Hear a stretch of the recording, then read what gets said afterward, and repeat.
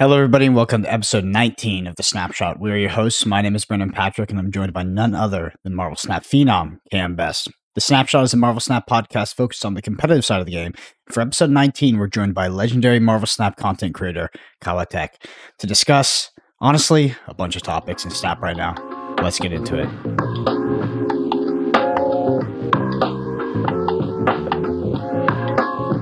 So we have with us Kawatek, the legendary tournament host, the person who really put Marvel Snap esports such as it currently exists on the map in terms of actually getting numbers before anyone else was doing it for a tournament. And he's making a face right now. He's making a face like, oh, that wasn't me. He's like, no, I didn't do that. I would also, I will say, I'm going to anticipate some of it. Huge shout out to the people who helped him there. Super Tech and Loot Muncher absolutely deserve a shout out there too. So one thing that's interesting to me about Kawa, though, is since then he's sort of, I don't know if I would say necessarily transitioned, but he's become much more of a tournament-oriented player. I know he tests with Moyen. I know he's had some success in some of these smaller open tournaments. I know that he competed at a pretty high level in my Best of the Besties tournaments. So I do want to be clear, we're not just having Kawa on here as like, oh, this is the tournament host guy. This is a really damn good Marvel Snap player. Welcome, Kawa. I appreciate that, Kawa, man. That's a huge compliment. Huge compliment, my friend. I really appreciate that. Well, we appreciate you coming on, man. I know you have to wake up at some ridiculous hour, which we were talking about before pod. Yeah. Here, I do. This is going to be insane. I might be the only person in the world interested in this. How do you do content when it's 3 a.m. for you, when it's like right now? You're recording this at like 3 a.m., right? Yeah, it's 3 a.m. Yeah, I'm just used to it. It's like ever since they made the card changes, I just do it. Like sleep is the weak. That's what I say. Yeah. Don't you like? I mean, I know you were in university, right? I still am, yeah. Mm-hmm. And you're just doing it. You're just like, this is fine. We're rocking it, yeah. Every Thursday, you're waking up to do the OTAs. Actually, OTAs probably happen at a more reasonable time for you. Yeah, it's just Tuesdays for the new cards. That's the so the new cards happening. I mean, they drop at like what, noonish, right? Like for us at least. So it used to be 8 p.m. It used to be 8 Yeah. p.m. for me, which is great. And then they changed it. I was like, okay, time to get up at 3 a.m. Yeah. It's an absolute savage. Well, speaking of tournaments, you recently took down a tournament. I have a tweet here from Lowell. It said the online cup. I don't know if there's another name to that, but particularly your list, which I'll read out for the audio listeners, which is Sunspot, Nebula, Goose, Armor, Jeff, Storm, Wave, Jessica Jones, Enchantress, Dr. Doom, America Chavez, She-Hulk. So a lot of things sort of, I think the landscape changed to allow lists like this to sort of come into the meta and dominate, specifically Nebula releasing very, very powerful one drop and Enchantress, that 4/6 buff. Talk to me a little bit about this list, what it does, and how you landed on it. 100%. Well, how I landed on it was I have to give full credit to Shade. So every week, myself and Shade, we cover a video on the new card. So for the Nebula, she made 4 different lists. This one just seemed to be the best because Doomwave was always just like generally a good deck to use. So we tested it out, but as we were kind of playing it, for the entire video, we went undefeated, pretty much undefeated besides 1 or 2 retreats. So after that video, I said, okay, maybe this deck's okay, but it's ladder, it's whatever. It's, start of a new season as well. Could be bot, could be whatever. But the more we played it, the more we found that it was like really, really good, especially like some cards in there like Goose and kind of unexpected stuff that you wouldn't think is kind of too good turned out to be extremely good because of the stuff that you can do with like Wave on turn 5, allowing you to do, your 2-cost She-Hulk into the Goose lane if you still need to put it there, extra power. The Doom to go wide, of course. Jeff being a key card. There's a meme going around with me and Dara, because Dara actually had it up on a stream. What's the replacement for Jeff? Because that's the question I just get constantly at the moment. Is what's the replacement for Jeff? But like it's really interesting. This is the one deck that I feel like he's extremely good in because he really helps with that kind of versatility, flexibility, especially when you're kind of playing a semi kind of like lockdown list with Goose and Storm, that type of thing. But yeah, overall, it's been super effective. The one card that I would kind of say is maybe a flex spot is the Enchantress. So originally that was Aero. Did perform really well, stops, any Galactus players. Also, depending on the meta, it could just be a Shang-Chi. If there's just bigger cards rather than ongoing cards, it could just be a Shang. But yeah, for the most part, the deck's been super, super good. You can storm a lane, lock it down. If you storm and Jess, it's actually crazy how often you actually just win a lane off of that. A lot of people, I think it's a straightforward combo, but it's crazy how often you just take a lane with that combo. I do want to jump off of that because you talk about the Storm Jessica stuff. It's very strong. You have Storm Nebula, and I feel like this deck is less reliant on always drawing wave than a normal Doom Wave deck. So in light of that, I'm interested in the idea of what if we don't run America Chavez? And I'd like to know what your thoughts are on that, because as I understand the Doom Wave lists, and I've talked to like the guy who popularized them in the first place about this a couple times, WW Los, or as I like to call him, Wubba. You run it because if you don't play Wave on 5, you just die. But I don't think that's true about your deck. I think you have other avenues to victory through this lockdown stuff. And I'm kind of wondering what your experience with Chavez was, because being able to top deck a Doom or a She-Hulk is extremely good. And you are giving that up in exchange for, if I'm not mistaken, a 3 to 4% boost in playing Wave on 5. Yeah, so that is actually quite an interesting point. The times when I have had to do, if I don't have Doom, and I still have Wave, and then it guarantees, say, if I do She-Hulk and Chavez, still being able to spread that kind of 9 and 9, that 9 and 9 has been really good. I think in the tournament today, it kind of proved that as well. I wasn't expecting it to be that good, but again, if you have Goose down and you still put 9 in a lane like that and then put 9 somewhere else, it's been pretty effective. It also, like, for me, from all of my Chavez experience, the 3 to 4%, I don't know if it's probably just me, but I do really tend to notice it. And for me, it's just kind of this peace of mind thing. You know what I mean? Of course, people have their opinions of, oh, maybe it's good, maybe it's not. But for me, I just like to make sure I get my early game. And yes, there's a lot of early game in this, right? There's a lot of 1s, there's a lot of 2s, you know what I mean? But if I'm playing a game, especially with a deck like this, and I don't get a 1 or a 2, I'm like really, really mad. Like, which is funny though, because Yes. even if I don't, I can still do, if I have a heavy hand and I still go Storm Jess, that's still pretty good if my hand's pretty heavy. And you know what I mean? It's kind of crazy that I'm saying, oh, if I don't get my early game, I'm fucked. But that's not true. You know what I mean? Like you can still do it. So overall, I think the Chavez has been good. That's where my head was at, where it's like, I'm not really sure if this is actually something we need in here anymore. But is there a card that you were like, oh, I wish I could run this card? Not really. Like, if you want to put 2 tech cards in it, you can. Like, the good thing about Aero that I did find, right, is that it's just, if you want to look at this deck in terms of curve, right, it's perfect, right? It's basically 1, 2, 3, 4, 5, 6 if you want it to be like that, or 1, 2, 3, 4 Wave on 5. You know what I mean? So having the option to have Aero, which in general is just like a nicely statted card as well. I did kind of miss Aero in situations, but then there was other times when I'm like, well, if Enchantress was Aero, I would prefer it to be Enchantress, right? So it just depends on matchup and stuff. So like, from my testing, today was actually the first time I used Enchantress within the tournament, and I found it to be extremely useful, except the one time I faced this random guy playing Uatu Galactus in the tournament. But hey, I digress, yeah. So obviously Nebula came out, makes it in your list. Very popular on ladder nowadays. My question to you is, what do you think is the appropriate power level for a season pass card? You know, before Nebula was released, we did see Sunspout nerfed. Kitty Pryde obviously came out. Still don't have her back yet. I know KM is sad about that. But do you think that season pass cards should be more in line with like the Silver Surfer Zabu power level pre-nerf? Maybe you could argue Nebula gets close to that, or should they be more these sort of archetype supporting cards, maybe like MODOK?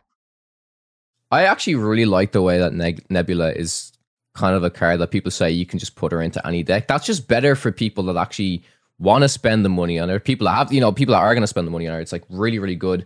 Cards like Miles and MODOK, they're fun, but they are like that little bit restrictive. In terms of like, I don't know, I can compare it to kind of like Daredevil. Daredevil can't go into every list, but you can put them in a lot of lists, mainly kind of control types of stuff. But I prefer cards that you have the options to play it on a lot of different things rather than kind of 1 or 2 things. It's also, like I said, for the players, it gives the players incentive to say, oh, well, you can basically play this thing anything I want. I'll probably buy the season pass, right? But in terms of the power level of Zabu and Surfer, I hated that meta so much, man. I despised them. I just want to say, the idea that Nebula is even close to that, I find just 100% ridiculous. Like, you look at this list, right? And you see, like, it might not be obvious, but you're paying a cost for running Nebula, and that's you're running armor. Like, you are running this card in your list because you are so afraid of your 1-drop getting blown up. And if you're not running that card, I don't think you are reasonably favored into like a Sarah deck. Like, you're gonna run into a lot of issues doing that. And like, you're paying the price here because anything running Killmonger that can reasonably interact with you is gonna, like, it's gonna be an issue to deal with. That's kind of why I think people have been overreacting to Nebula in the sense of like, in all the decks I play her in, like, yeah, you could play her in all these decks, but I find it hard to like really notice the difference between like, you know, Nebula and Iceman in a deck. And Sunspot like, has that nice, that sort of that, it pairs very nicely with She-Hulk as well, which Nebula doesn't quite do as much. I think, yeah, you're right. Nebula is less powerful than Zabu and Silver Surfer by a significant amount, but it's a bit more ubiquitous across what decks you can put it in. I mean, it's just a solid 1-drop. And you don't really feel the opportunity it's just good, right? Like, it's just good. But like, it's not, if it is the best 1-drop, it's like 1-drop Jeff, right?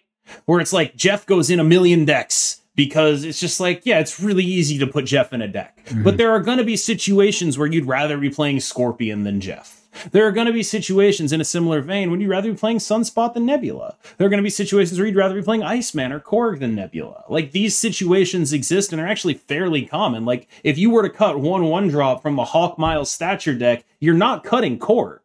Like, this is, I don't know. She's a really powerful card, but this is the first deck I've seen her in that's like half a deck that really optimizes her, but half a deck that can win another way. And I think this deck does that. Discard does that. It's like Discard with Storm right now is a deck I've been playing a lot of. It does the same thing.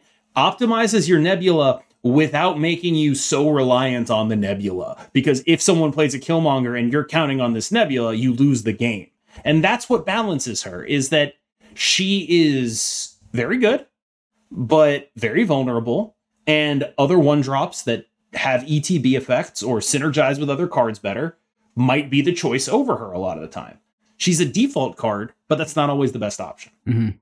So would you say feels kind of appropriate for the kind of card you would like to see from a season pass? Yeah, I would. Thumbs up. Makes sense. I agree, yeah. Yeah, what do you guys think is the sort of deck to beat right now? Do you think it's these Black Bolt Stature decks? Because those have risen in popularity a lot. Do you think that they're the best deck, or do you think the meta is very dynamic and that we might, maybe next week there's going to be something that sort of supersedes it? Those decks are so damn good and so damn easy to play that, like, their win rates on Untapped, I went and looked at the win rates on Untapped, and it's like the first 3 decks with like more, it's like I said, sorted by 200, like 70 to 100, 200 plus games, 70 to 100 rank, 2000 plus collection level. And like the first 3 decks were that deck of different types.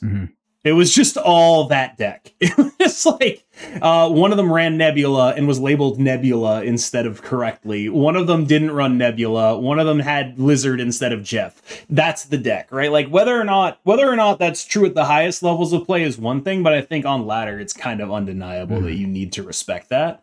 And I think it's very, clear to me that deck is the spiritual successor to Dino Darkhawk. Enchantress got nerfed. Now we're playing a different big 5-drop that comes with some other stuff. So now we're dodging all these tech cards. No one can Shang-Chi my 5/8. I get a 5/7 stature. That's basically Dino's 15 points. Like that's what it's doing. It's Dino Hawk, but a little bit different because now there's a bunch of enchantresses everywhere. I love that you play Black Bolt so you can play a one cost stature, but playing against Black Bolt when you're not on that deck and you're playing some sort of, I don't know, a bit more synergistic deck like Deathwave. Holy shit, dude. That Black Bolt hits and your death goes and you're like, God damn. And it always hits death because they wave on 5 and death is going to be discounted. So it's never not the cheapest card in their hands. Oh my God. Same situation with this deck, right? That I'm playing. If I'm facing the Black Bolt deck and I'm waving on 5, either my Shield or my Doom is going. Well, it's not going to be guaranteed, but pretty much if that's like, I've got 3 cards in my hand. Yeah, exactly. So yeah, those decks are absolutely crazy. I think it's very key what you said as well, KM, is like, if I'm playing any deck that I know is technically not vulnerable to Shang, I feel so good. I feel so comfortable because it's like, what real like tech can you do? You just have to have stats. That's basically how you have to beat me, pretty much, you know? So yeah, it's only Darkhawk, and you just don't play Dark. If you think they have Shang, you just play it on turn 6. It's like, okay, cool. I have actually seen people running Ghost in the list. I think that's like a bridge too far, but I get it. Like, it's like, for me, I'd much rather just, play to throw priority than just play a Misty Knight and make sure I don't have priority. But like, I get it. I get why your thought process with that is. It does mean that there are more situations that make it work. Calling Ghost a Misty Knight just, it hurts so deep. Sorry, she's bad Misty Knight because she doesn't get buffed by Patriot. Oh, God. Take the knife out of my back. Misty Knight has seen more play than Ghost over the last month, probably by like a factor of 10. 100%. Definitely. Anyway. Is Ghost Series 3 now? Series 4. Okay. She's 3K. Okay. All right, Kyle, I want to talk grassroots tournaments because, so what is, just to get people on the same page, so what does grassroots mean? I guess it just means community-led tournaments, not coming sort of top-down from someone like Second Dinner. I want to ask, do you think, you put on probably the most famous and the biggest sort of grassroots-esque tournament. I don't know how much Second Dinner was involved, but do you think that is the future of competitive Marvel Snap? Or do you think are you looking for a future where we have some sort of curated tournament circuit from the publisher of the game?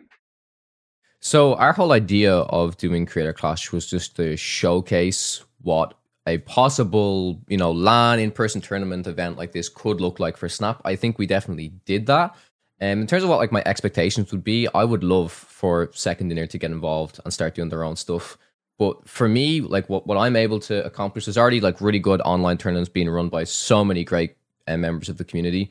My aim is to just keep showing what big events like this could be. I take a lot of time with my events to plan them like months in advance. We've been organizing this new one that we're doing for literally like the past 2-3 months ago. That's when we started the idea, because as long as we have time to think about what we can do, I really believe that we can execute a really well-run tournament.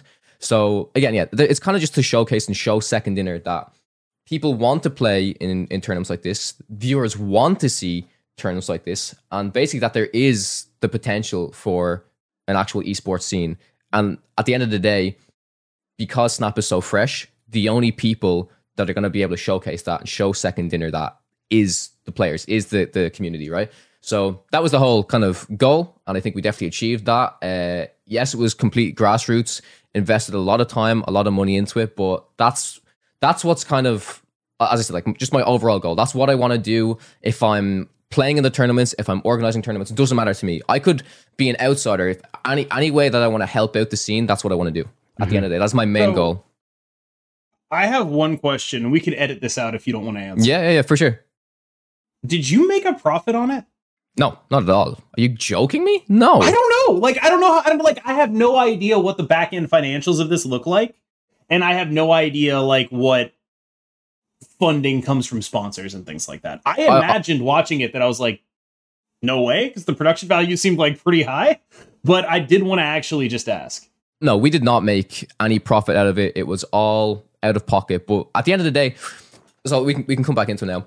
So at the end of the day, it was kind of like, we didn't even want this to be like, there was no prize money. It was just, hey guys, we're throwing this tournament together. If you guys want to come to New York, let's play some Snap. We all love this game. Let's try and do it. So that was the whole goal. I was very fortunate that everyone was going to come on board to do it just for the love of the game, just to meet up with creators, that type of thing. And then when you were talking about sponsorship, we got Untapped to come on board 2 weeks before the event. I was, they brought out their deck tracker. That was the kind of thing that was going on at the time. And they said, oh, you're running your event. Do you guys need some support or whatever? And I was like, oh, this is really generous, really kind. But it was 2 weeks before the event. We pretty much had everything sorted in terms of production. Everything was kind of ready. So they were like, what can we offer you? I'm like, well, like, I guess we could do the idea of a prize pool for me was to just give back to these players because they're coming to this event out of pocket. You know what I mean? It's just something to they say, if you come over, you do well, here's some money. But then at the same time, because some of these creators were mainly creators and not as competitive as the other players, I didn't want it to feel too daunting to them. Like, oh, there's money involved now. Like, you know what I mean? That type of situation. But I think overall it was super dope. Everything about that event was awesome, and I'm super happy that Harry won it. He came all the way from Cyprus. He's the person who traveled the furthest, and he won it all. So yeah, it was an absolute blast. He brought the best deck. I don't know what to tell you. Like that was a deck. I was kind of on the Thanos list, not the one that he brought by the time that tournament happened. But by the time deck registration had to happen, the fact that he was on it is like super impressive to me. Like once we saw the lists, it was pretty clear, I think, to me that anyone who had a Thanos Lockjaw list was going to be like super favored, and Harry knocked it out of the park. He also played amazingly. One of the things I wanted to highlight, I know this is like forever ago and no one's going to remember, the way he was able to use his snaps for pressure is exactly how you're supposed to play Thanos, and he knew that like a week into the Thanos meta, basically. That's the kind of thing that people didn't know, even at high elo, for a very long time.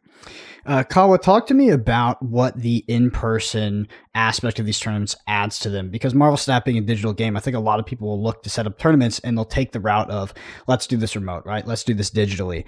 I personally play a lot of in-person card games. It's a very big part of my life, and I think that you lose a lot of the essence of what makes card games so awesome when you do go fully digital and you do go fully remote. So talk to me about sort of the LAN aspect of Marvel Snap, why you chose to do it, and what you think it adds to the tournament experience.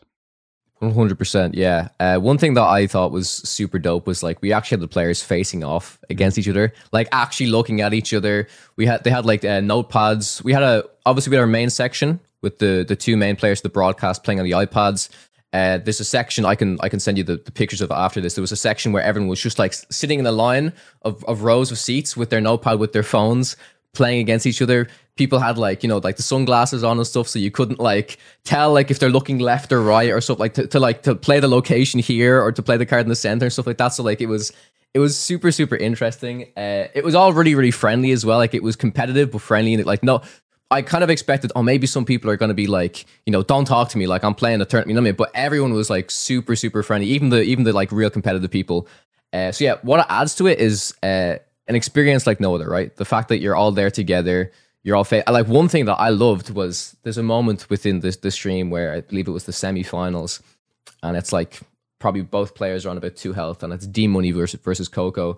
D Money wins it, and we're all on one side of the room watching on the screen, and of course it's delayed by like whatever 5-10 seconds, and then we all just go over and we jump on top of them. Like you can't do that for online tournaments. Like, do you know what I mean? It was probably one of the most surreal experiences. Yeah, I remember that moment because the entire chat took it as evidence that Coco was ghosting.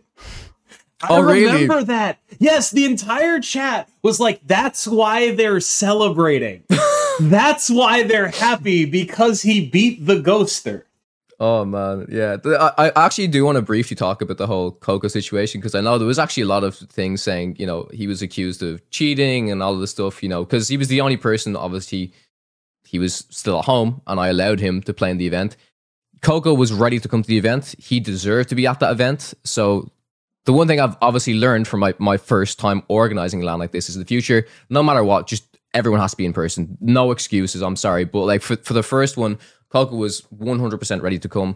Unfortunately, he just had some really tough, unexpected financial issues literally like a week before. And I was like, you know what? You've been, ready to come to this tournament for so long. I'll make it work. I'll figure it out. So we looked into it.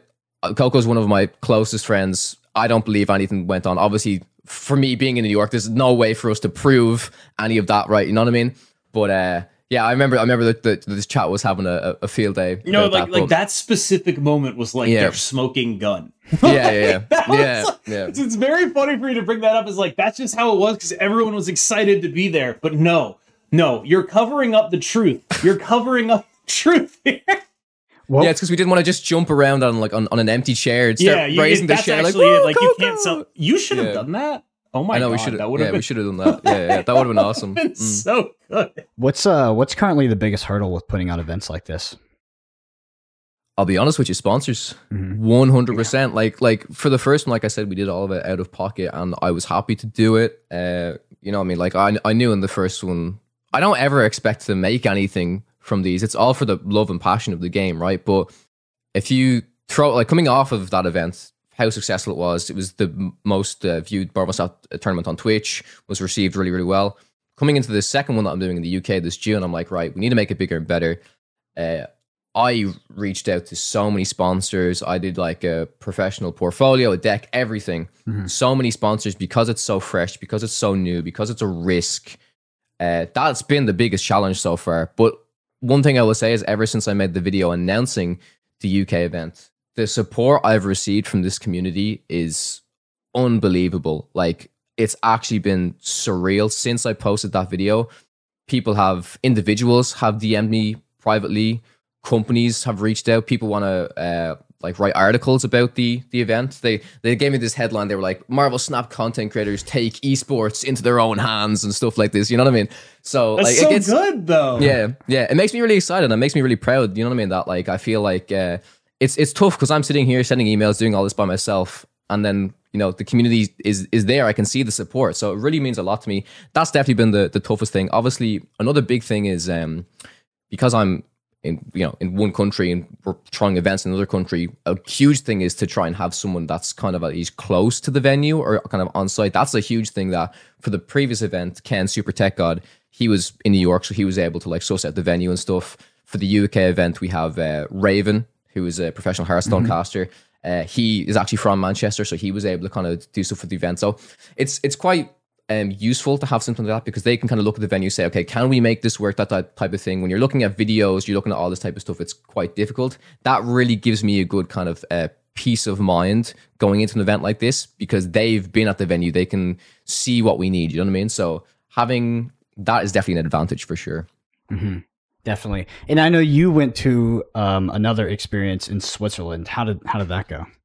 Oh, bro, Switzerland was, again, one of the most amazing experiences. It's funny because they did one straight after the New York event. It was a week after the New York event.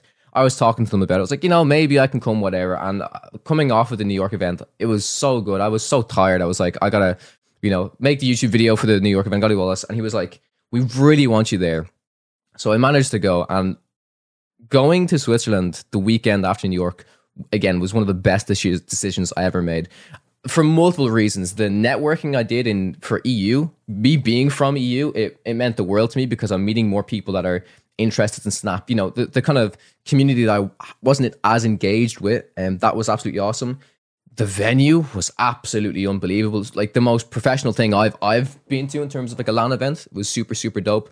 And then this one that we had, what was it, like 2 weeks ago or whatever, it was amazing. Like we got Spessy, Nina, we got like super, super good casters, really good like creators and competitors, right? I feel like that event was the first one. Because we had like Moyen, we had Anomaly, like we had people that play in these online tournaments a lot. Names that when I'm playing these tournaments, I'm like, oh, and then you get to put a face to the name. Like it was super, super dope. So that tournament was really interesting because I felt like the competitiveness was just like lifted up so much compared to the last event. And production, everything was like ran so well. It was everything about it was super dope. Do you think that Marvel Snap functions well as a competitive game? I think so, 100%. I think it's maybe, I don't want to say daunting for people to get into tournaments, or even it's kind of interesting, like viewing tournaments. I think viewing a competitive tournament in Marvel Snap is maybe easier than viewing a Hearthstone competitive tournament because the gameplay is just so simple. Yes. Like you can have some person that's a casual that plays the game for an hour a day on the bus ride to work or something like that, right? But if they see a tournament or they see a YouTube video, they'll understand for the most part. They'll understand how the game works. They'll understand, oh, he did this because he's trying to just win these 2 lanes. That's all he has to do. So I think we just need to kind of figure out what's the best way to show, let these kind of casual players into the scene, like an easy way to say, look, this is what's going on. We kind of just need to make them aware of what's going on because it can seem daunting, tournaments, competitive stuff, you know what I mean? Battle mode, because most people play ladder, like, you know what I mean? So I think Conquest will help with that. I'm really confident that Conquest is going to help with that. I know you're super excited about that KM as well. That's literally going to be my game mode. That's all I'm going to play. Like, I'm super, super excited. So yeah, I think that's something to definitely look forward to. And I do think that's going to help out the competitive scene in the long run. One follow-up here in terms of getting new players into the competitive scene, because one of the things I've noticed about the competitive scene is like it's kind of like a lot of the same people doing well at tournaments, and it's a lot of the same people. So I guess my question would be, you are someone who was not a grinder. That is not what you were famous for. You were not famous for getting to high infinite ranks or whatever, and you are someone who has gotten into that. In terms of, I guess my question would be, how much would you say you've improved as a player of Marvel Snap over the course of, say, the last 4 months? The tournaments have really made me like the improvements when you're in that kind of tournament competitive environment. It has helped me so much, especially the open list tournaments are the ones that I specifically like, because I feel like when you have access to all the information, if you make a misplay, that's on you, right? You know what I mean? Like, you have all the information, you should know I stay in or I retreat. Yes, there's going to be some RNG involved, 50-50s might happen, but 90% of the time, you're reading the information, right? So you should know if you're going to win this game, if I should leave. He probably has Shang. He's probably going to do this. So it's just made me much more aware. And then it's actually transferred to ladder games, right? I'm like, oh, I'm going to lose, just retreat or whatever. And a big thing for me is because I was, previously... obviously I'm still a content creator, but I'm like, oh, you know what? Maybe I could win. Let's just fucking stay in and see what happens.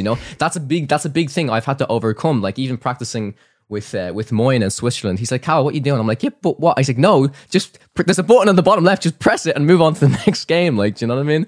So yeah, I've definitely improved my kind of just like awareness and knowing when to retreat and stuff like that.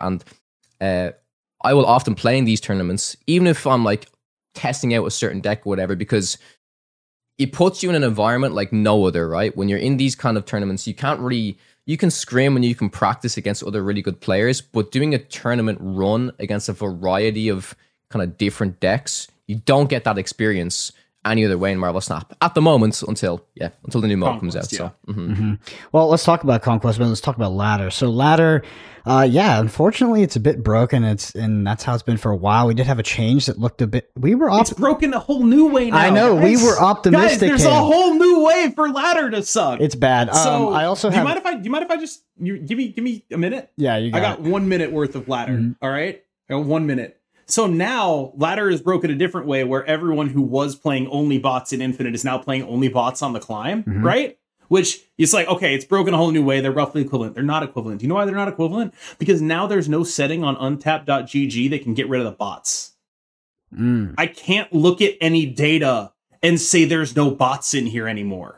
Agatha is at the top of the win rate charts when I look at, there's like an Agatha deck at the top of the deck charts when I look at 70 to 100. It's like the 4th deck or whatever, because it's just some guy bot farming. And it's like, wait, I can't actually get rid of this now. I can't look, those numbers don't help me anymore.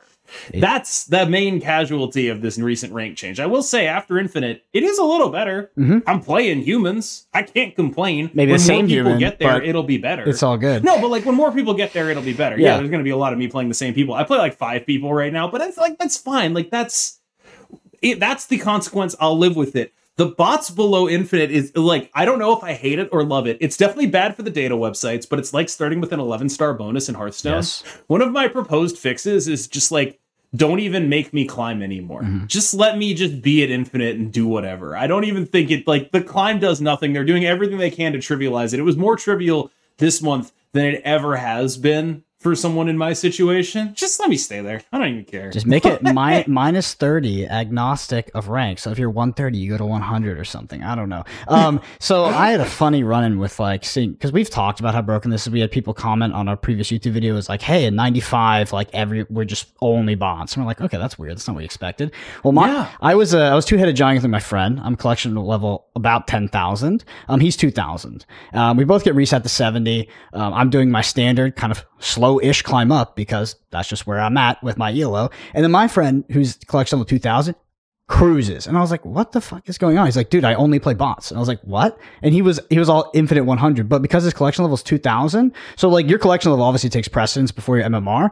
So if you're in that lower collection level, you're also in bot ELO. So you're in bot ELO if you're too high and you get set back down at the beginning of the season. But also if your collection level is low and you're high rank, you're also in bot ELO. So there's like this perfect place where you can just pretty much only face humans, which is it's just hilarious because if there was no rank associated with the Marvel Snap queue up and play experience, it would make more sense. But with the rank, we have this like super asymmetric climb from 70 to 100, and you've got people in our comments being like, "Oh, we only face boss." The other guys are like, "Fuck all these guys. All I face is hard people." Because he's on Twitter. Been both of those people. Yeah, dude. Like I remember I want to say it was like the Black Panther season, I was only playing hard people. Yep. It was the worst experience of my life, having to win 300 cubes off of everyone who was so turbo locked in and tryharded. It was just like, oh my God, why would they make it like this? Why can't I just beat people at the rank that I am at? But no, rank isn't real. It's not actually a real thing.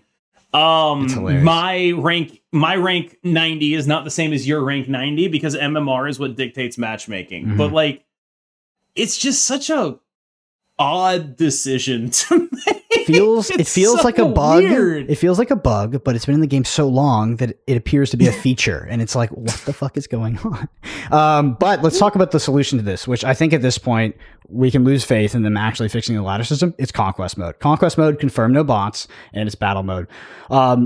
Are you guys, we've already kind of said it, but I'm going to leave with that question anyway. Are you planning to switch over to it? Do you think that this will improve your sort of queue up and play experience? And like, what are you excited for outside of, I guess those two questions? Just expand upon conquest mode. I am a bronze player on ladder from now on. Honestly, if I drop, I don't care. I'm only touching conquest mode because to me, that is what will showcase. Because like, it's weird, right? Obviously, when you get to, post infinite 120 200 whatever, obviously like these players in that bracket are like super skilled, they're grinding, they're playing the game a lot, but like you said, rank isn't rank at the moment. Like rank does not measure rank, but conquest will actually separate the skilled players from the non-skilled players. Although there is one point I might touch on. I don't know if they've mentioned it within the any of the details, but I did hear, I think from someone, that there may be like a buy-in system using gold. Mm-hmm. Did you hear about this game? I'm not going crazy, right? You're not going crazy. I didn't hear it, but it was definitely something that people speculated on. It'll be a little bit like Hearthstone's Arena, and I will say, if that's what it is, it does sort of kill it as a competitive game mode that everyone can access. It does end up being Arena instead of a true alt game mode. Yeah, it just like defeats competitive integrity completely if that's the case. If I can spend 1,000 gold to just get into an infinite tournament, I'm like, really? You know what I mean? Because then in that mode, rank is rank, right? It has to be. But is it really if you're just paying? Like, yeah, some people get more chances, right? It's like to find a point on my political views, it's like real life where like if you spend more money, the outcome is on average better. Yeah, it's definitely interesting. But overall, I'm hoping that I want to say I trust them and it it works out. But I know this is the thing, right? I'm trying to be hopeful, but I guess we'll see. Overall, really excited for it. I think just in general, it should be really good for the game. I want more people to play it, right? Because it's interesting. I was kind of talking to the devs before about like a big thing for me is because I primarily play battle mode. That's what I love to do.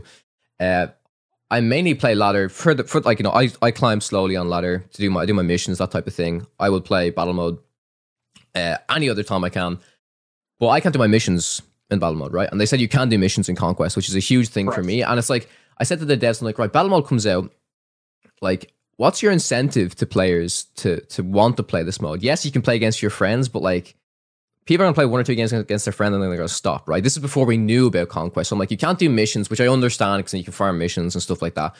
But I think this definitely solves that thing of like, how do we get people to play our new mode? There's obviously going to be new rewards in Conquest, right? That's going to be really enticing. Players are going to be like, oh, it's like, I can finally play. A big thing is I can just go in queue battle mode. That's fucking huge for me. I don't have to be like, oh, are any of my mates around? Do I have to do stuff? Like, the fact that I can just queue against people playing, because battle mode to me is how Marvel Snap should be played. I think Ben talked about this as well. It's like it is the competitive. Like they agree, it's the competitive way to play Marvel Snap. So I'm really excited to see how the kind of general community picks it up and finds it. Like how much the casual players are gonna jump into it, or if they're gonna stick to ladder. Like there's a conversation. Is it gonna separate to you're a conquest player or you're a ladder player? You do both. You know what I mean? That type of situation. Like I don't know how that's gonna kind of work out. I would ask the question: what motivates people to play Marvel Snap and play more than they sort of have the appetite for naturally. And I think a lot of it is the number associated with their name and the ranked rewards. Because you see people get the infinite stop.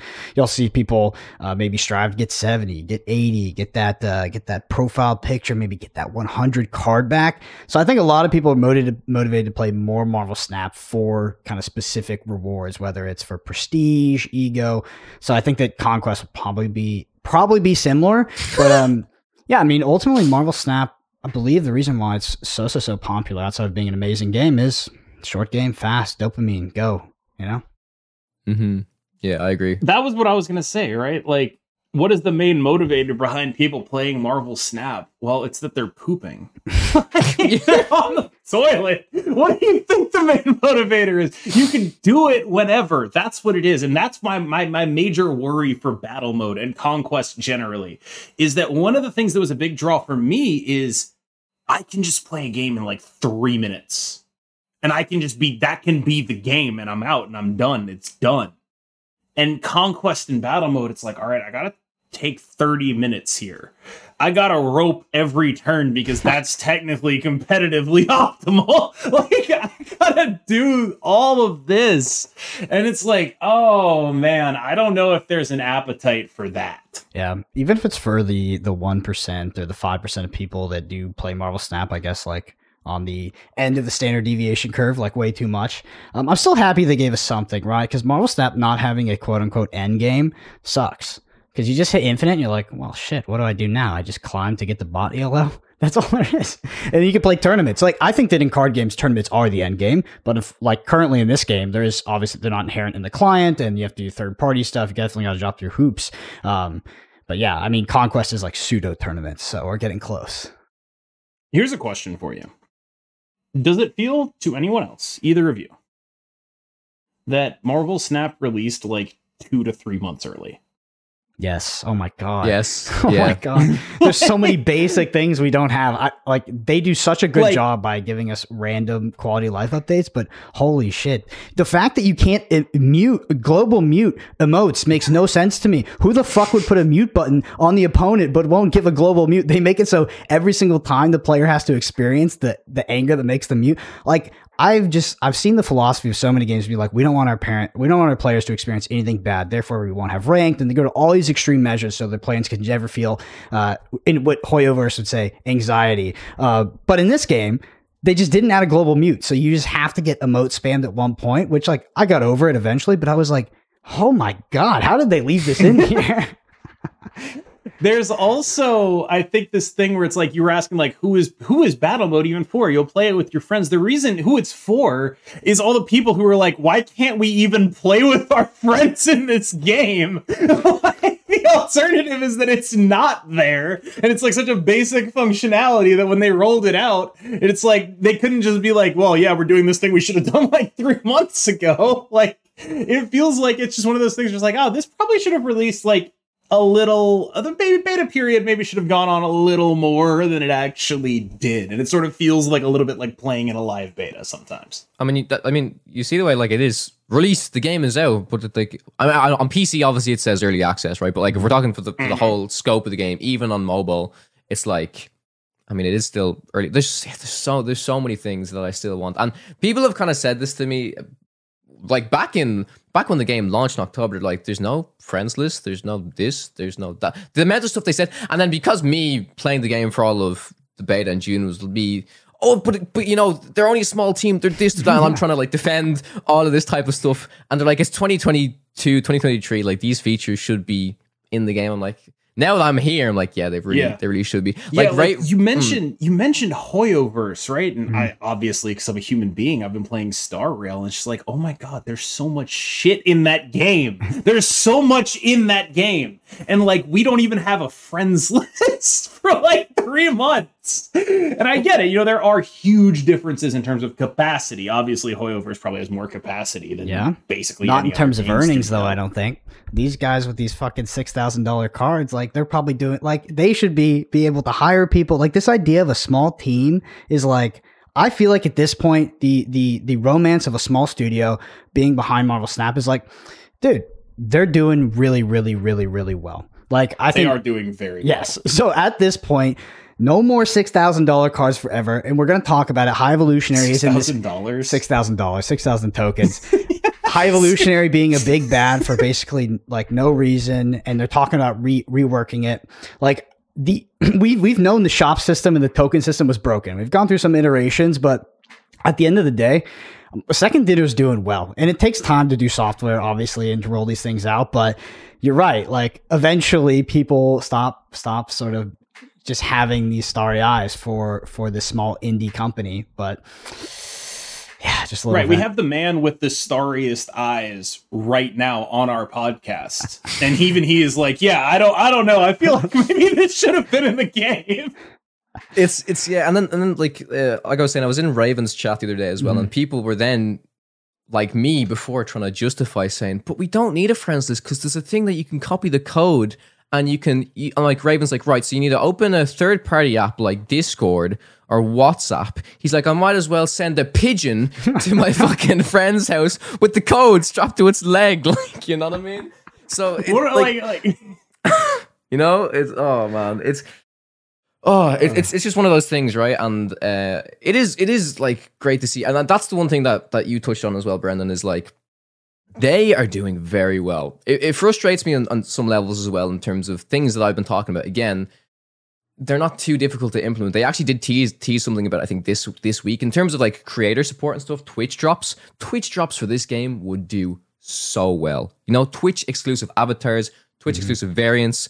People would watch it, especially like to motivate people that just play on mobile. Oh, let me watch this stream for an hour and I can get 50 credits. So I can get this free type of thing, right? And I know this is something that they are actively working on. They said they want to try bringing it out when they have their full widescreen client because, you know, it's going to be like a new version of the game, a new viewing experience, which I suppose makes sense.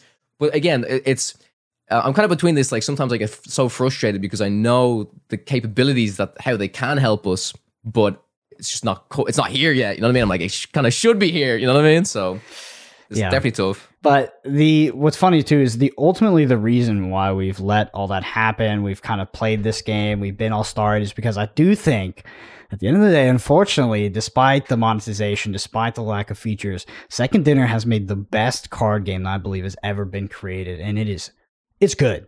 And I think that it's good. I think it can be great, and we're sort of on that track. And I also agree with you, Conway, that I think that competitive Marvel Snap is actually fascinating for many reasons. I think it does have high level depth that players can, you know, their input in terms of practice does relate to their output in tournament performance. I think that is very sort of rewarding for a person looking to be competitive in a game. On top of that, when you look at viewing experience, the Magic the Gathering Pro Tour is happening right now. I've played Magic. I understand Magic. For me to go watch standard Magic, it's like pulling teeth. It's tough. You have to learn everything. There's so much going on. There's triggers, etc. This game, there's a few cards in the deck. They all have visual explanations of what they do. And like Cam has said in the past podcast, our advantage bar is literal numbers on the lane. It's super easy to understand who's winning and who's not. And if any card game is ever going to be an esport, I think it's Marvel Snap. You know what would really help in this card game becoming an esport? Spectator mode? Yeah. That might really help. I think that might really help. I think that might the ability to actually, you know, spectate a game of Marvel Snap, to watch it perhaps might be a component to it being broadcast.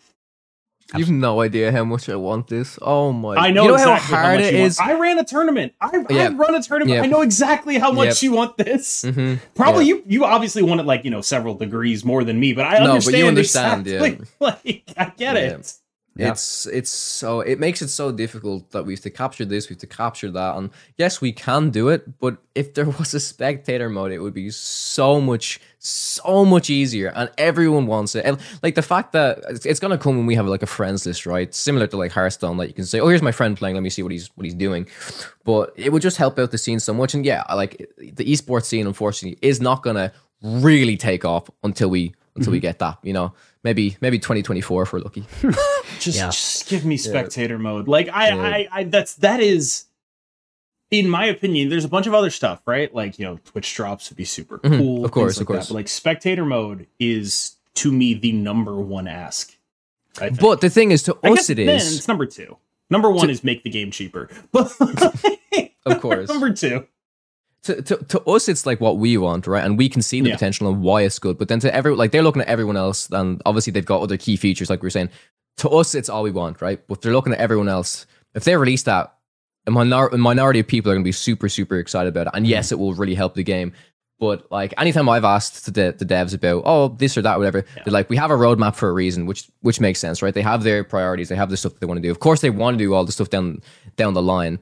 What we want, it's weird. Sometimes I really kind of have to go out of what my fucking brain wants and what does, not even just like the community, but like what's just going to be good for the game in general to grow. It's obviously going to be good, but for everyone else, it's not going to be like, the spectator mode, I'm going to play loads more of this game now, you know? It's like...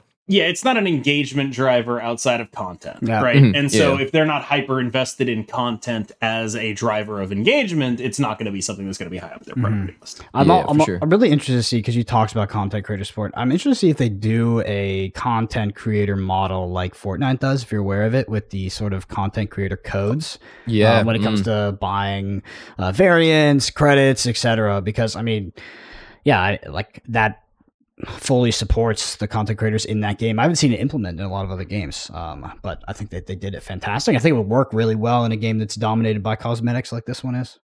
Mm-hmm. I've actually asked them about like how does the artist stuff work, because I don't know why my brain. That's a really good. We brought that up. Did they get paid?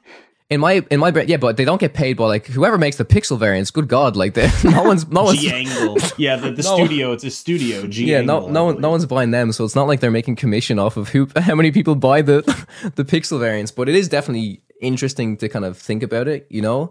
But there's so many different things. Again, like that's a whole other thing to talk about in terms of the shop and being able to can I re-roll variants? Can I choose to not have these appear? Can I disenchant them for different ones? That's a whole different kind of conversation. But I was actually, that's something I was considering as well. Is like if they had a creator code, it would be a great way to just support the creators more. Like the only thing that I kind of know in terms of what could be good for creators that is confirmed to be coming at the moment is the kind of like guild system or the clan system. They did kind of talk about that a little bit, which will be fun. But in terms of real support, the codes would be super dope. And I agree, like I haven't seen that implemented in any other games besides Fortnite personally. Mm-hmm. Yeah. Well, speaking of content creators, I want to ask both of you as content creators. I know, Cam, you've kind of answered this on a podcast, but we're a couple weeks into OTA changes and a couple months into new cards every week. I think I was about to prime that question along. How awesome is it as a content creator to have that? Because I feel like every single week, especially at these OTAs, which I think have been a massive success, like we just have new stuff to engage with. We have a new card. You know, if you play something like a Hearthstone, or God forbid, you play like a Flesh and Blood, like me in paper, you can be waiting months in between sets and things get stale, etc. But I feel like in Marvel Snap, for content creators, we are just absolutely spoiled. Do you all agree?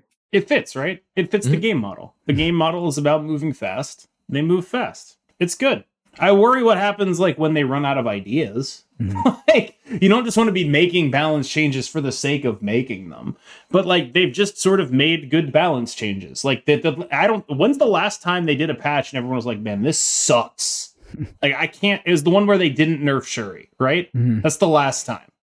Mm-hmm. And even then, it was like a technical limitation because they tried to OTA Red Skull down, right? Like that was their big whiff, was like, we can just OTA Red Skull down and that'll kill the Shuri deck, and they were wrong, right? Like that is, I think basically they get it. I think their balance team gets it right now.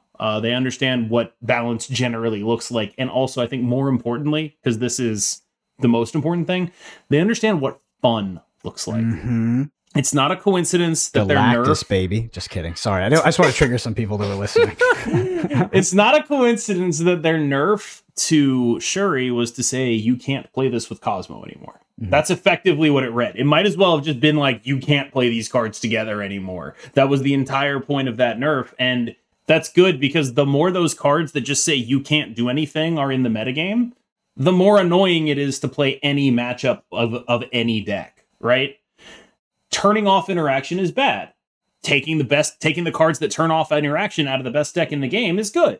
And so it's not just balance, it's fun. And I think they've correctly worked on that, in my opinion. Yeah, they changed Leech as well. That was a card everyone complained about because it's an anti-fun card. I can't do anything that's changed it, and it's been great.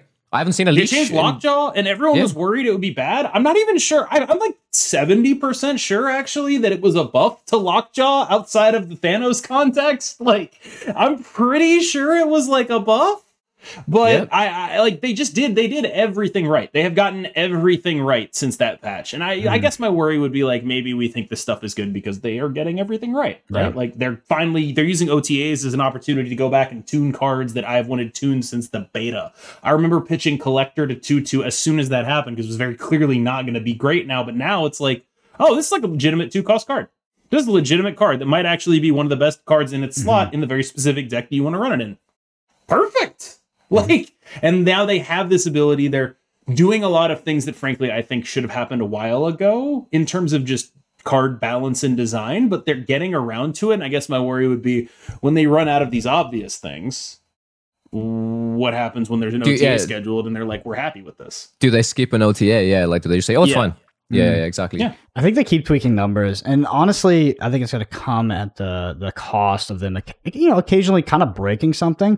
Because it's an OTA, they can maybe just fix it the next week. I'm very much, I'm behind the design philosophy of fun, somewhat first, not too much that would make the game suck in terms of like variance, and you can't, it's just like one deck that's good. But if they're gonna break something on making something one power too much here and there, I'm okay with that because I want cards to rotate and I want cards to be viable. Like I think the Enchantress buff is pretty good. Like now, great. yeah, Enchantress Everyone doesn't freaked out about it. It was great. Yeah, it's pretty good. But like if Enchantress eventually needs to be a 4/5 because it's a little bit too much of a free roll for the effect, that's fine for me. We can push it back down to a 4/5. But I'm happy they made it a 4/6, and I felt like it was ambitious, right? But it worked out, and I think it worked out really well. But I do think that they took a chance with that one specifically.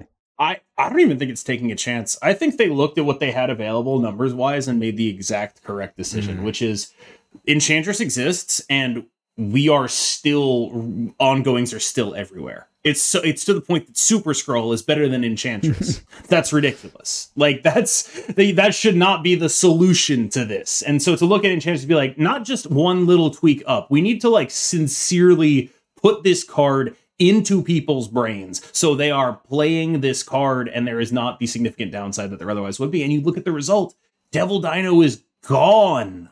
Yeah. Completely replaced in his own deck. And like that's another card where it's like that's a genuine balance problem. Devil Dino has always been one of the strongest 5-cost cards, and now because they changed the context around him, he sucks. He's genuinely not very good. Or I will say this. I don't actually think Dino sucks. Kind of an underrated archetype right now. Still runs Cosmo. You definitely have the ability to do things like that. But like, is that the fine print right there? It matters. Yeah, that's the fine print at the end of the commercial where I'm like, if you actually listen to some ladder, I am not liable for you losing many ranks. It's really, really smart, in my opinion, for them to do what they did. And I think more than that, changes like Enchantress are exactly what they should do. They should take those chances. They should make more calls like this because the OTA, you talked about this, it gives them safety. But also, I think they're right a lot more than you might think about what needs to happen and about what is and is not safe to change, especially more than the community is.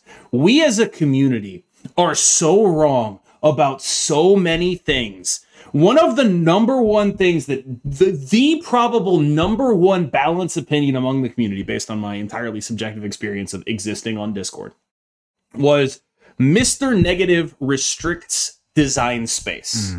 Mr. Negative restricts design space. Every time something got nerfed, it'd be like, oh, it's better with Mr. Negative. Oh, it's better with Mr. Negative. Oh, man, they can't make any good cards because of Mr. Negative. No. And then someone asked Glenn Jones, does Mr. Negative restrict design space? And he was like, no. Not at all. This card does not restrict design space at all. In fact, I have specifically made cards work better with him because I do not think he restricts design space at all. And it's like, that is just like the amount to which our perception of how cards work and their ability to actually look at numbers differs and informs their perception to make it more accurate. I think they should take more chances, basically. Yeah. I think if there's a big difference in opinion on a card between them and the community, they're probably going to be right about it. Mm-hmm. Kala, did you have anything on OTAs there? The OTAs, I think, so far have been really, really good. Like the only thing, yeah, like you guys said, like, oh, an issue like, oh, is Enchantress, and then like AM said, no, like what they did was just right. We as a community instantly are gonna try and overreact to something that's like, oh my god, it's White Queen stats, it's insane. It's like, no, you start playing it and it's really, really good.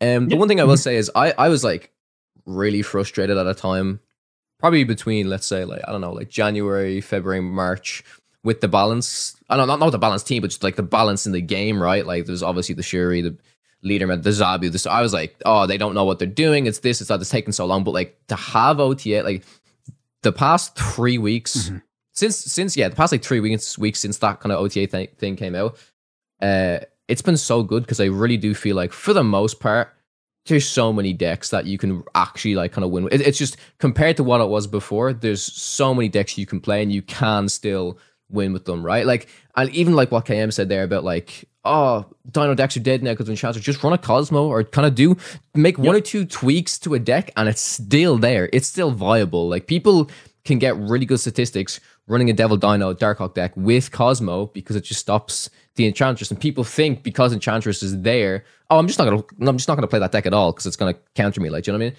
Like the OTAs overall have been really beneficial for the game, extremely beneficial, and all the changes they've made so far, I agree with 100%. Yeah, huge shout out to them nerfing Sandman, by the way, because one of I think the most powerful things an OTA does is affect player perception. Yes, that's what it does, probably more than anything else.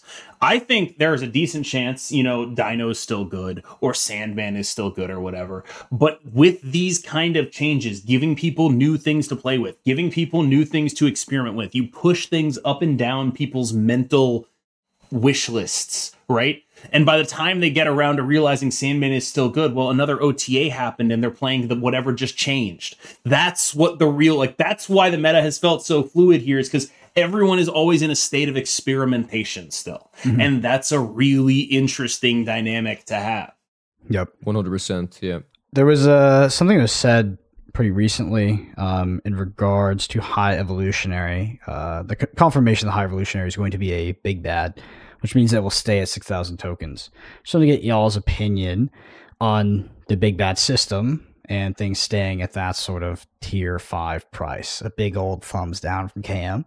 Yeah, KM, take it away. I agree with it. I know exactly what you're going to say. I already pre-agree with all of it. Go for it. Sucks. Yeah. Yeah. Do you want me to do more? Sucks. Yeah. Like, I think it is really frustrating. And I think the specific vein in which it is frustrating is every time they release a card that's like a bunch of cards in one, we just have to assume that it's going to go to Series 5 now, even though like High Evolutionary is just like some random Marvel villain and like Null and Doctor Doom are going to be in Series 3. Like, what does the status even mean? Why can't they do something where big bad status is an upside? I don't know. You reach 3,000 collection level, pick a big bad for free. There's a ton of ways to make this an upside. Big bads have their own section in the shop and they cost 5,000 instead of 6,000. There's so many ways for this to be a good thing when something gets put in big bad, but instead the only possible upside people see is, oh, well, at least I know I should buy it. At least my investment doesn't depreciate. And it's like, yeah, your investment doesn't depreciate on a thing you otherwise would have gotten for free. And yeah, what are we talking about? It's a big old investment on Megalol. But one thing that all the big bad cards do is that they allow you to interact with the game in a way that is extremely unique. And yes, I think that's not a reason to make them big bad. That's actually a reason to make them not big bad. There's like, why are the coolest cards in the game the most expensive cards in the game? Yeah. Like, is that, like, I get it. Like, it probably would make money, but is that the kind of decision making you want? Where it's like, hey, you want to actually have fun? You better spend 6,000 tokens, buddy. So I had a bit of a revelation last week because this was announced, and I have some personal friends I've known for 10 plus years that aren't card gamers, but they have Marvel Snap, and they always DM me in regards to cards like this, because like, should I buy it? Should I not? And I'm like, dude, I don't fucking know. Let some streamer buy it, and then you figure out if it's good.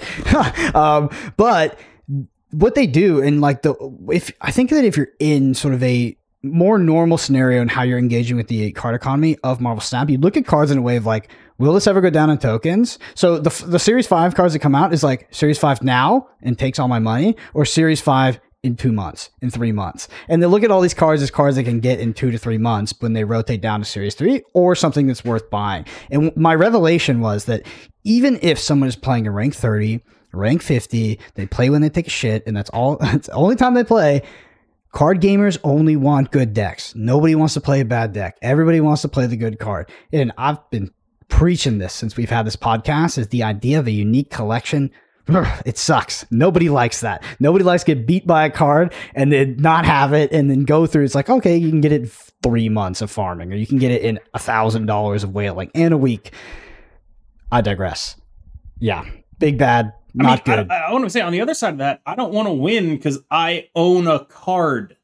No, nobody wants That's to pay ridiculous. to win. Pay to win kills every game, right? If pay to win is in front of you, you're like, fuck this game. I would never play. Nobody would ever play a pay to win game.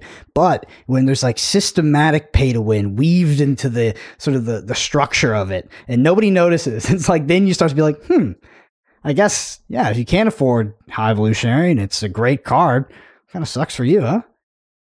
Yeah, you know this whole thing of people who've been like the Marvel Snap community have been kind of I don't know, brainwashed into thinking that some things are good for the game, when if you take a step back, it's really not. Like trying to justify, oh no, but it's good because you save your like there's kind of a lot of things you can kind of dive into, but a lot of people think that, oh no, but like the big bad is good because you just save your tokens and you can get it, and it's like you said, like, oh, it justifies because if I spend my tokens on this, it's never going to drop, so it makes sense and stuff like this. Do you know what I mean? Like it's the whole perception of like, no, I'm making a good decision.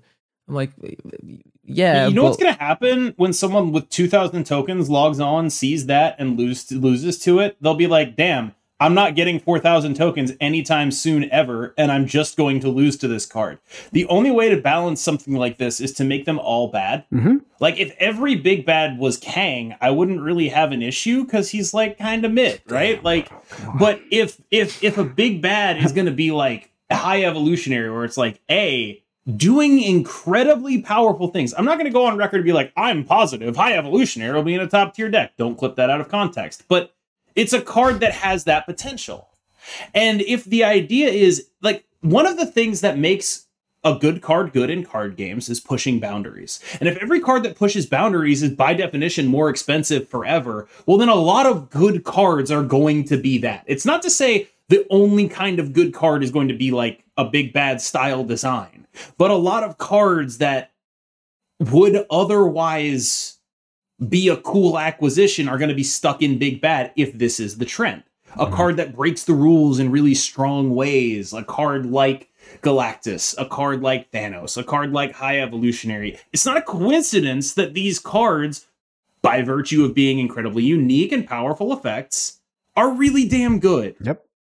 And the more they push that design envelope, the more they say the things that push that envelope are going to be Perma Series 5, the closer we get to pay to win. Yep. Like, just by virtue of the factors that exist. If we just look at Big Bad, you want to blow up lanes and have pseudo world ship and do that. Very unique. Galactus. You want to draw cards? Thanos. You want to change the text on cards? The High Evolutionary. You want to free roll a snap? Kang. Like, you just can't do that shit with any other cards in the game, and they feel fresh because a lot of decks, I don't care if it has Shang-Chi or if it's a Surfer deck, like, you're just kind of point slamming, and yes, there's a lot of tension, I understand, but like, the big bad cards, they are very unique and they're very fresh, and sometimes you played enough Marvel Snap, you're like, let me just go Galactus some kids, No, I don't. Yes, that's youth. Come on, but come on. Kang is a great card too. All right, Kawa, University. So I remember seeing a tweet from you a while ago. Oh my God, yeah. Yeah, saying you were going to step away from content creation and focus on university. Then we fast forward a few months and you're waking up at 3 a.m. to join this podcast. So what happened there? Yeah, so I was going to take a step back from university. From content creation, Jesus, yeah. You clearly did one of those. Well, Freudian slip there. I mean, the big thing was I was very focused on Snap. I love this game so much. I realized that I had to take a step back because I'm approaching the very end of my 4-year university cycle, nearly there, 2 weeks, actually a week, and I'm done. And I was like, I'm putting my all into Snap because that's what I want to do. But I'm also at the end of this 4-year journey. I want to get it done. I don't want to fail to have to do it all again or not get my degree or whatever. But Snap's become such an integral part of my life. We're coming up to like the 1-year anniversary of when I first started playing, first started making content May 22nd last year. Announcement was May 19th for Snap. And it's something that I will keep doing. I want to keep doing. I have actually a big decision that I need to make in the summer because it's, do I want to do content full time or do I want to go get a job, a real job, as people would say. And then, of course, I will keep doing content, that type of thing. But yeah, it's a huge decision in front of me. Obviously, I want to do well in university and stuff like that. But like I said, I'm not going anywhere anytime soon. My main goal is 100% at the moment. Yeah, I can get a job and do these type of things, but I still want to try and grow this game in as many ways as possible, particularly the interest that I've taken within the kind of competitive scene. And I think I can achieve that. I am confident, like what I was able to achieve from the last event, I am immensely proud of, because I don't think a lot of people would have been able to pull that off with a brand new game mode coming out within 2 weeks. The battle mode was only out for 2 weeks and we were able to pull that off, going to a different country, setting up this major kind of event. Yeah, I'm confident that I can do everything in my ability to grow the scene, and that's going to be my goal. If it's going to be part-time, if it's going to be full-time, that's what's going to be. Yeah. You said battle mode was only out for 2 weeks. The tournament was made with the assumption that it would be out, though, right? Oh my god! What was the plan? What was the plan if battle mode didn't come out? The amount of so I think originally there was, back in whatever November or whatever, it was kind of saying our assumption was we should have battle mode by the end of the year. We saw that in an article. Someone said that from second year. We're like, okay, maybe by December, January. It was on the roadmap in a group with a bunch of other things that were expected by January. So, yeah, so we were like, January, that's fine. And Ken was expecting his baby in January. So we're like, January is not a good time to do an event anyways. It's straight after the holidays. We want people to have time with their families, that type of thing. So by February, it's probably good. And I guess closer and closer. And luckily it was announced within the January, the Savage Land, right? Yeah, that's when Ben was like, this is the battle mode and stuff like that. Yeah. But then there was like another situation that... Can you do the Ben impression again? Battle... Oh my god. Do you know, there's an interview that they did with us, the second inner team, when they came out to the event. Yeah. I haven't posted it yet, but they got us to do like an impression of Ben.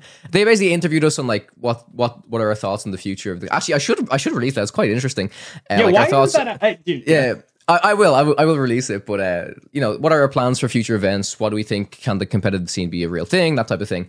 But yeah, just coming back to kind of planning around the event. I think you remember they announced that battle mode was going to be region locked, and that was a big issue because we were like, right, do we just have to get everyone that's like coming to NA on NA accounts? Like I asked the devs, can we have access to accounts with like all the cards at one stage, and they were like, no, and I was like, okay.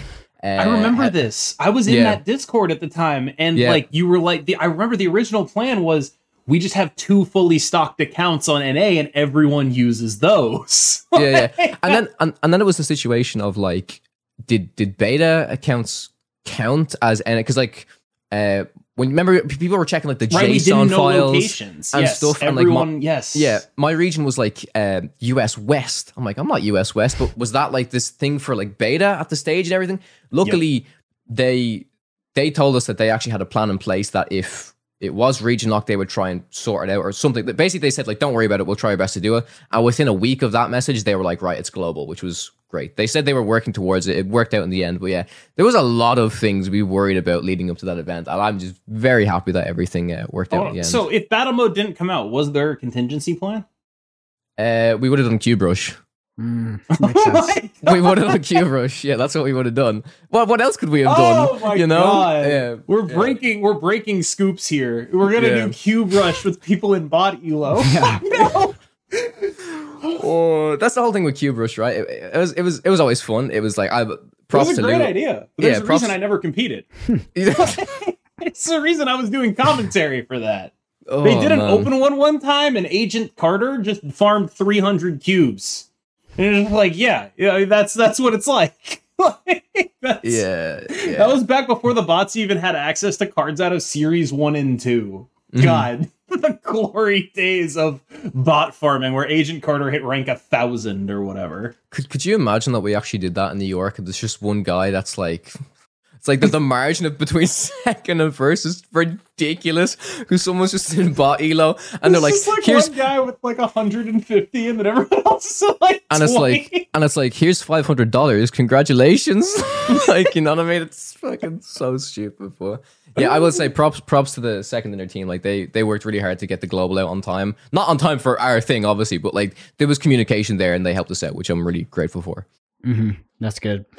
All right, Kyle, anything else for the future for you? I know you've kind of told us about your plans to expand further into this competitive scene in Marvel Snap, keep growing it, keep pushing the grassroots scene, which I think is incredibly important. Potentially, I think that the grassroots, like a thriving tournament scene can exist from grassroots. We don't necessarily need something from Second Dinner. We've seen this happen in plenty of other games. I think it might be a little bit harder in digital games, but still, digital games do have the core competency or just competitive edge of appealing to more people. And I guess you have potentially an easier chance with just general sponsors because of that. But outside of growing that competitive scene, what are your plans for the future? There's a big question right there. It was really just one question. I waffled a bunch of shit in there as well. Yeah, I don't know what the future holds for me. It's actually funny, like my parents are, after seeing what I did in New York, like, maybe you could do event management. I'm like, maybe I could. I like that LAN event was the first thing I ever did, and I know it's strange, right? But like, I've made that voice before. I've made that voice about stuff my parents tell me before. I know that's not what you're actually thinking. The one thing I will say is my parents have actually been like incredibly supportive of everything that I've done content wise, which I'm like, they don't understand it. They try to understand it, of course, but they don't understand it. But I'm super grateful to them. But yeah, I don't know what the future holds. I'll keep doing content. If I go to another game, I go to another game. Who knows? Like, we don't know if Snap's going to be here forever. Snap is basically what I made my content on. It's what I love at the moment, and I will continue to play it and love it for as long as I can. But yeah, who knows what the future has to offer? I'm open to all opportunities. I want to. Do you guys think, like, when competitive takes off? I've actually talked to a few different like orgs about what's their view on the competitive Snap scene. That's something that's quite interesting, and they all keep telling me like they have their eye on it, and obviously they're like waiting to pull the trigger. They're waiting to see if something's going to happen, right? And a lot of people have kind of like asked me as well about the competitive scene. Oh, like, is this the best way to grow? You're having exclusive streamer invitational in-person tournaments. It's like what people don't understand is like it happens to me on another podcast I have with a different game. Is people always talking about is like, why don't podcasts have just like these players that are missing top 8 barely, like why don't they bring the new players on? Unfortunately, the way content works is a lot of content, at least initially when both parties are trying to sort of grow, is a trade-off of audience, of signal boosting. And that's why you see like the beginning, it's like it is a lot of streamers and stuff, because if you, Kyle, just threw on a tournament and you're like, I'm just bringing up all these people that have been on ladder.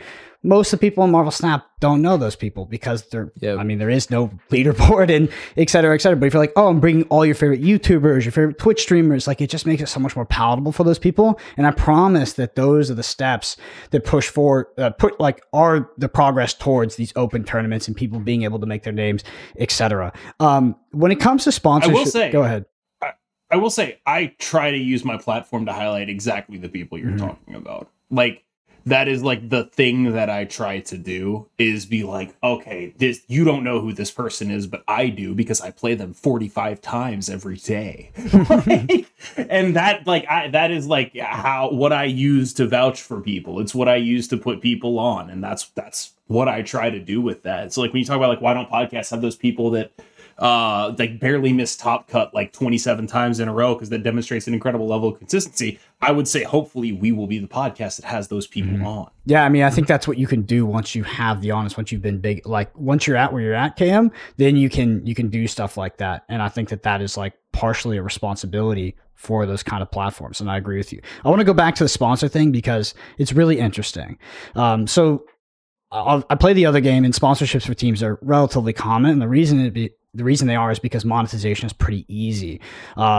Basically, the way that a lot of those people monetize is they have the team, they have the brand, and it's like, okay, we're associated with this store, and then people will tend to buy from a store, buy their physical cards from a store via like a discount code or some sort of affiliate code. So there's some sort of like very easy symbiotic relationship there to monetize off of this like publicity. When it comes to Marvel Snap, that affiliate model is obviously not there. So I think at the end of the day, it has to be eyes and audience, and it's just like general marketing, right? Yep. 100%. Yep. And like from me kind of approaching sponsors and all, I'm really trying to think of what's going to appeal to a Marvel mobile game, right? Like I reached out to people that do like Marvel phone cases, like officially branded stuff like that, basic things. Like, are other mobile games going to try and sponsor stuff? Like, can a Marvel game sponsor another Marvel game? Like Marvel Strike Force sponsoring this Marvel Snap tournament, stuff like there's loads in my mind. I'm like, what sponsors actually want to try and support an event like this? Sponsors like Samsung, right? They make perfect sense, but like, are Samsung gonna, well, can I get in contact with Samsung? To get in contact with the right person there. They're probably very high up, right? Exactly. Like, yeah. So, but one thing I have noticed is the people I have reached out to that have been really supportive. Even some brands that I wasn't really expecting to get an answer of, they're like, oh, I play this game on my phone, I know about it. And it's those people, because the game is clearly, it is so big, people are playing it on their phones, it's those people that are kind of the most supportive about it because they know about the game. I have like the little blurb explaining what Snap is, and people that read it, they don't give a shit. But if they play it and they understand it, it's a huge incentive for them to want to do something. So yeah, the space is really difficult. Like I said, I've been very fortunate now that the community have helped out a lot, and I'm on track to getting some good sponsors for this event. And one final thing I want to point out, like you were saying, KM, about the kind of more competitive people that aren't as well kind of like showcased or recognized. This event coming up in the UK will 100% show both the competitors and the creators. Like, that's one thing I want to try and highlight, is it's going to be a mix of both. Like, we want to have like really big creators to kind of showcase the event, but there will be people there that would be considered more competitors than content creators, if that makes sense. Yeah. Yep. For sure. You mean Moyen? Moyen and other people. Dude, I feel like at this point, Moyen's big. I mean, if you want Deckless, if you want an hour-long breakdown of a tournament, he's got like 2,000 followers on Twitter now. Moyen, you can't be a content creator. You can't not be a content creator at that. Have you seen my name? My new name is Budget Moyen. Yeah, I saw that. Yeah. I did actually see that. Yeah. Awesome. Moyen's brain, the amount I learned from that man, oh my god. Like you were saying about He's depth, very talented. the amount of, like, we were running like mirror matches of Sandman versus Sandman, and he was like pointing out stuff that I'm like, my brain would never see this. It's crazy because you think Snap is so simple, but like when he talks about it, I'm like, the amount of stuff he's running through in his brain is crazy. I don't know how people think Snap is so simple. I'm going to be honest with you. I really don't. Like, I get it. It's probably more simple on average than a game of Hearthstone that can go, 20 turns or whatever.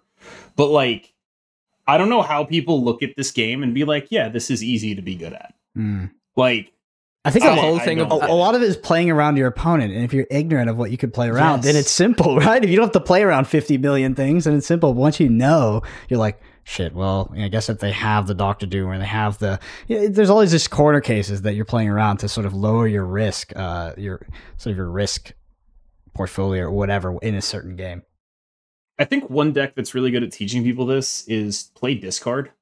And then if you play discard, you're going to be in like 10 situations every ladder session where you have to read your opponent and say, where are they going on the final turn?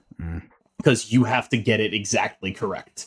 You have to exactly nail where they're going with what their possible range is. It happens so often with that deck, putting you in 50-50s in read situations. I think that's one of the things that's like, it's such a simple deck to play, but you need to be able to understand ranges and make reads if you want to be good. It's a deck that tests your fundamentals. Yeah, Snap does the layer 1, layer 2, layer 3 thing, I think, better than any other game. Because in other games, I think the micro is a bit tougher, right? Even in Hearthstone and Magic, where you're like, okay, am I making the optimal play? Am I getting the most value out of my cards? Snap, it's like, once I can respect my opponent, know where they are, we both know the optimal play. We know the list and we know the line. But now I have to go layer 2. And when I go layer 2, they go layer 3. And it's like, that's where you get into this like kind of poker element, which adds, I think, incredible depth to sort of the end game of Marvel Snap. Makes super fun. I think it also comes down to like the fact that you're only making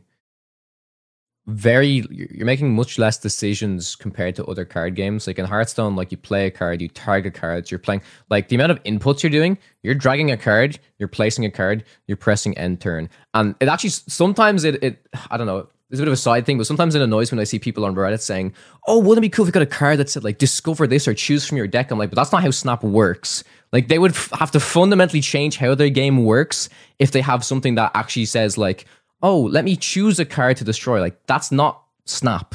Snap is you put down a card. The only other interaction I think at the moment that we have in Snap is you move, right? Like you can move cards. So how simple it is and like the kind of very minimal inputs is again something that makes the game super unique. It's a board game.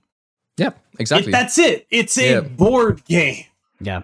I mean, Howard the Duck is going to be interesting. Seeing the top of your deck. I don't know how it's going to work. That is a tap input. Little tap, little extra input. Which I think is a really smart way to do that, dude, honestly. It's like, that's so awesome. clever. Yeah. That's so clever, man. Like, that's such a... They're so good at their jobs in terms of working within the constraints that they have. I would have never come up with ongoing click this card to do a thing. Yeah. That's so good. And it's it's not a thing that impacts the board. It's not a thing where like you click it and your opponent is looking away and they're like, what happened? It's a thing that only impacts your experience. It's so clever. They're so good at it. I think you know what I want, Cam, which is Howard the Duck, but you see the opponent's top card. Little lantern control Howard the Duck. That would be awesome. I think someone actually made a custom card of Howard before where it was like when he's on the board ongoing, like you see one card in your opponent's hand. No, maybe not ongoing, but like on turn 6 or on turn 5, you see one card in your opponent's hand. Turn 5, I think it was. I might be an idiot, but I think that card would be insane. Oh no, that card would be busted. But like I'm saying, the idea of it, yeah. I mean, if it was turn 5, see what card your opponent's about to top deck. That's obvious. That's pretty insane too. You know, but the Howard the Duck lantern control idea, like I just know their entire hand by turn 6 by playing that on turn 1. It would be busted. Like that's the most ridiculous thing anyone has ever come up with. Maybe it's like a 4-5. Just like the most egregiously poorly static card. Okay, cool. I'll carnage it on the final. Yeah, exactly. I'll viper it. Yeah, then they can see my card. Yeah. Mr. Negative. Classic. God, it actually is restricting design space. We found the design that it actually restricts is a 4-5. Dude, just wait until Mephisto comes out. Oh yeah. Don't even you did that. That's bait. You did that specifically to get me started. That's just bait. I'll dive into that bait though anyway. That card's not real. People keep posting that card like it's real. Do you know how many other cards came out of that data mine? War Machine as a 4/5 Khazar, which is exactly what Khazar's stat line was at the same time. Like these cards aren't real until they're real. And so it's like I can't wait for Mephisto. It's like, well, I'm pretty sure you can. I'm pretty sure you can wait for Mephisto. I'm pretty sure you're going to have to get used to that one.